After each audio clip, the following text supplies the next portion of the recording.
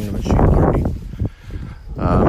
Today I'm going to talk about mind. And I was thinking about that, concepts of the mind. I've read a number of books on the way mind and emotion works.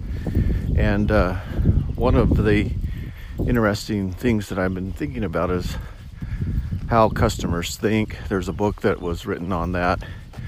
And it had some interesting insights as to relating how emotion affects the mindset and helping individuals make good decisions in everyday life. And so emotion is very important for making good decisions and avoiding bad ones. And one of the things that I had noticed while I was reading through my notes this morning was that mind is necessary. It has to be connected to action. So in one case, there was a theory called mind sculpture. And mind sculpture starts with the idea of you have some idea that you find difficult or hard to do, and it presents some sort of obstacle. And one way to overcome that is to try to visualize an idea of how to accomplish that task, and then to take a small action and visualize yourself accomplishing that task. And that process of visualization is very important because it then leads to an action. So that made me somewhat think about how mind requires action. And so you oftentimes think of the mind as abstraction, preconception or conception, intuition, consciousness, things like that. Those are big words.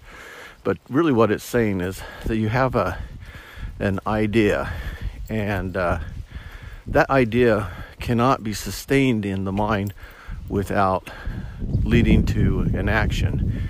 And whether that action is physical action or a imagined action, it has to be cemented in terms of something that's meaningful or tangible for it to become a state of the mind. And I was thinking about that also. I was talking to my wife about that.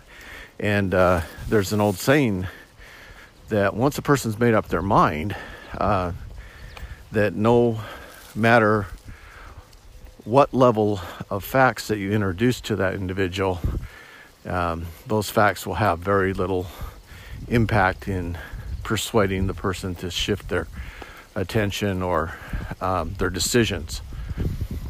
And that's a pretty powerful observation, because then the question is, well, how do people change their mind? And that would have to be an event that is of equal or significant emotional impact on them, causing them to have a change of heart. And in the Book of Mormon, there was a group of people called the Lamanites, and they were often at war with the Nephites because of the teachings of their fathers, false traditions of their fathers. And so they had in their mind that the Nephites were liars and thieves, and until they had a particular event that Alma the Younger and Sons of Mosiah coming to teach them and teach them the truth, that they did not have, even though they could see the Nephites probably weren't liars and thieves, they were not going to be swayed, and so they were constant war with the Nephites. And so there's an example where facts did not sway the decision-making process of the individuals. And we've also talked about how trend is more important than individual case. And so even though you might have individual cases where there might be particular behavior, you're looking at the overall trend of the behavior for drawing conclusions. And so this idea of overfitting and getting more generalized functionality that handles larger populations are more in order. And so those type of things are impactful on consumer thinking. Another thing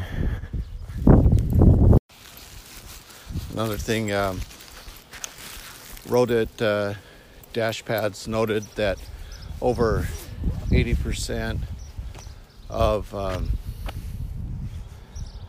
all market research serves mainly to reinforce existing conclusions, not to test or develop new possibilities. Managers act as if they endorse current views merits 80% of their resources. That is just a phenomenal statement. They're not looking to find new areas to develop in market research, but they're using that to confirm existing trends and conclusions. And so it's just firming up, saying, yeah, these trends and conclusions are still solid today, and keep the status quo. Recent studies of the effects of brain lesions demonstrate that when neurological structures responsible for either emotion or reasoning sustain damage, the affected individuals lose their ability to make kinds of sound decisions permitting a normal life. There is a case, there's a certain type of a disease where the person, for some reason, loses their emotional processing, and when that happens, they don't have, for some reason, they can't feel any emotion, and that in this case, they were doing a study. The person was a lawyer, but when he saw people, he didn't know who they were.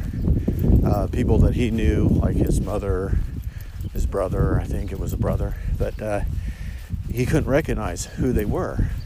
And yet he could process logically and he could reason, but that failure to have that emotional familiarity caused him to not be able to recognize people. And I don't know if the recognition was that he couldn't recall them, but it did affect his processing of interrelational connections. And so it made me, when I heard about that, it made me realize that emotions are very important because they give you get this kind of feeling of confidence when things are right, and you get this feeling of uncertainty when things are wrong. You can have feelings of joy, you can have feelings of guilt when you're doing something that's wrong. Those type of emotions are powerful.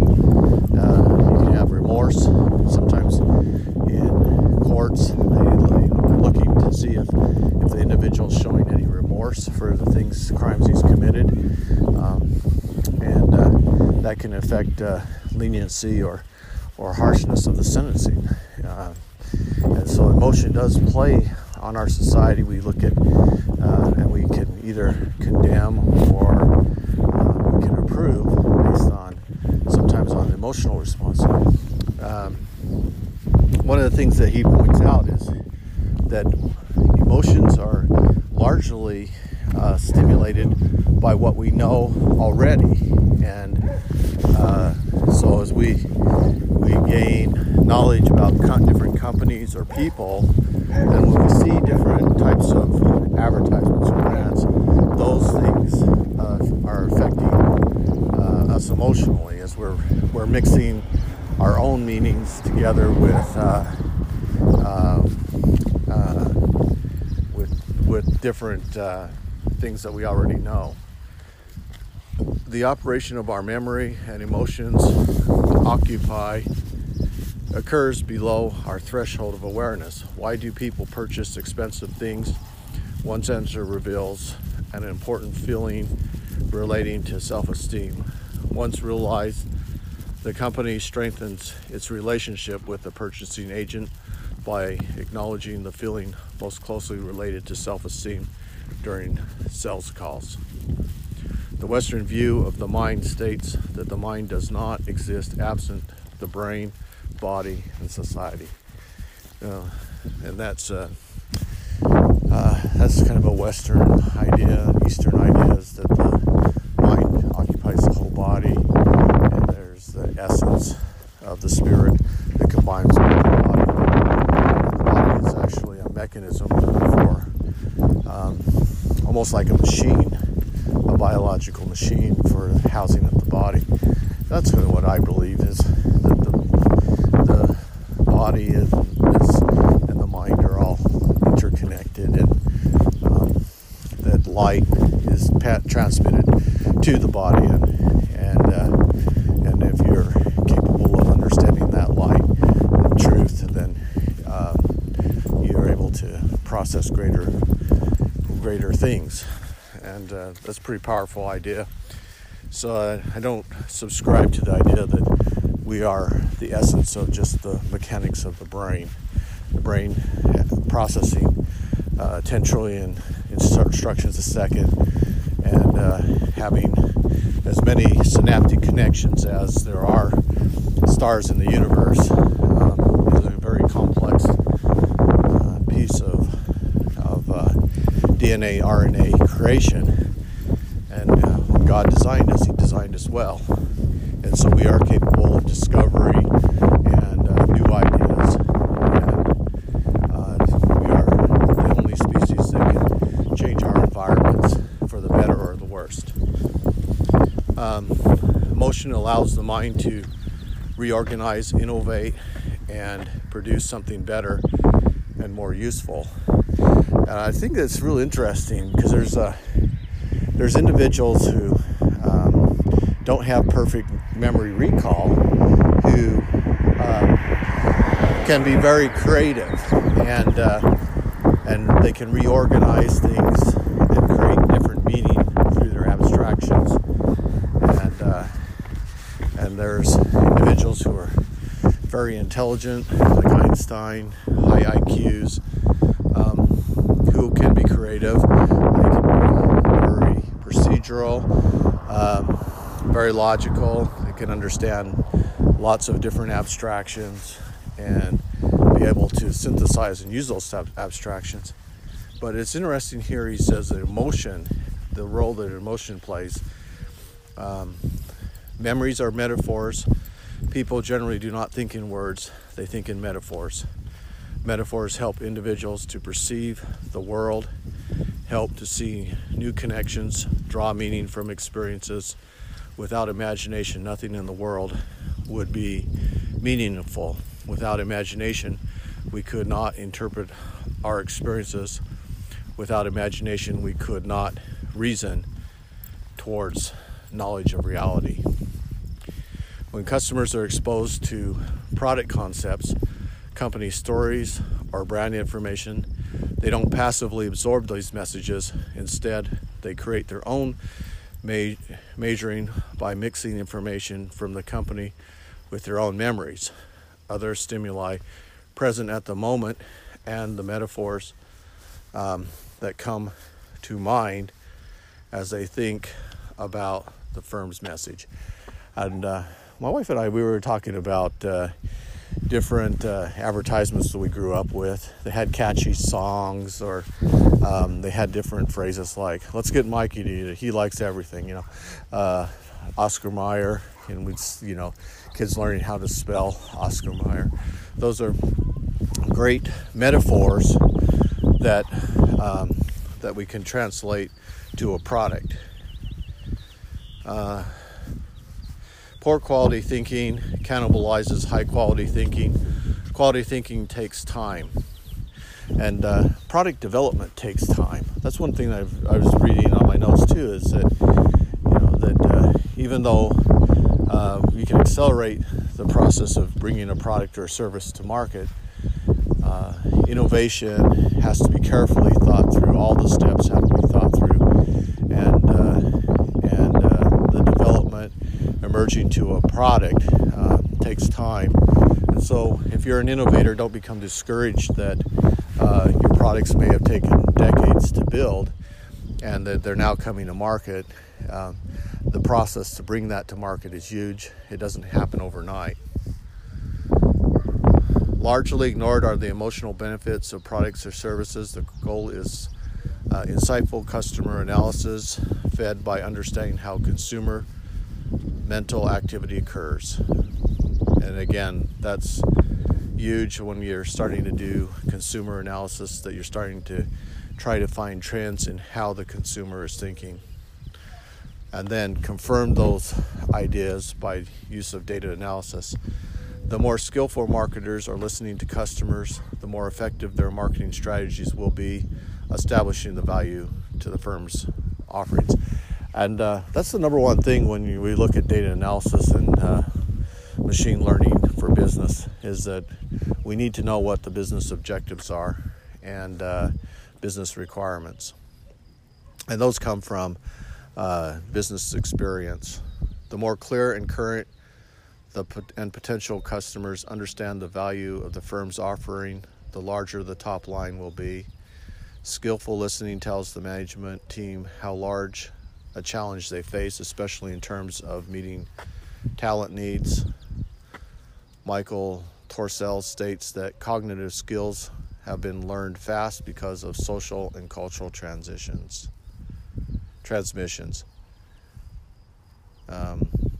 It caught me interesting what that social and cultural transmissions that he's referring to are. I would say, we have printed media, we have books, we have internet, we have social media. A lot of the rules are being transmitted at a rapid speed. 80% of the communication occurs non-verbally. And we're like the Egyptians. We communicate now by symbols, hieroglyphs. We use emojis. We're becoming a very visual communication type society. Joseph Turner, reason and emotion are not opposites, they are partners who occasionally disagree but depend on another for success. Logical thoughts are much easier to articulate than emotions. Managers who deeply understand their consumers may accurately anticipate their responses to a new product before the firm presents it. Yeah, and that's that customer awareness and being in connection with that customer. Companies that are dissociated with the customer don't know what their needs are, so they're not meeting those needs, and can cause customer drift. Unconsciously, a buyer believes their national brand works better and therefore better for loved ones, severe symptoms, self or spouse or child. Fast stimulus to message occurs when messages is flashed subliminally. And that's kind of weird, but there's a book called Blink, and it basically states that just in these micro frames that we're able to draw lots of meaning and information out of it. And just in a glance, you can your impressions are probably more correct than incorrect about either people or about the situation. And those first intuitions then can be supported later by data. People perceive messages transmitted by a baby-faced person as more sincere because they see babies as innocent and honest. The exact same dinner tastes different depending on whether one is dining with a close friend or an unpleasant stranger. And I always find that interesting about fast food, because we're always going with people that we like to fast food, and you know that fast food is not that good, but it always seems really delicious while you're talking and having a good time. The correlation between state intent and actual behavior is low. 12% of the time, consumers actually purchase items they verbally indicated that they would purchase. Wow, only 12%. Consumer predisposition create feelings and thoughts towards brand and unconsciously influence their reaction to the brand. And brand sells, it's comfortable, and the reason why it's comfortable is that they know it. I buy Toyota and I buy it on brand. I haven't been disappointed by my purchasing decisions so far. Well, I hope you enjoyed these thoughts on how consumers think.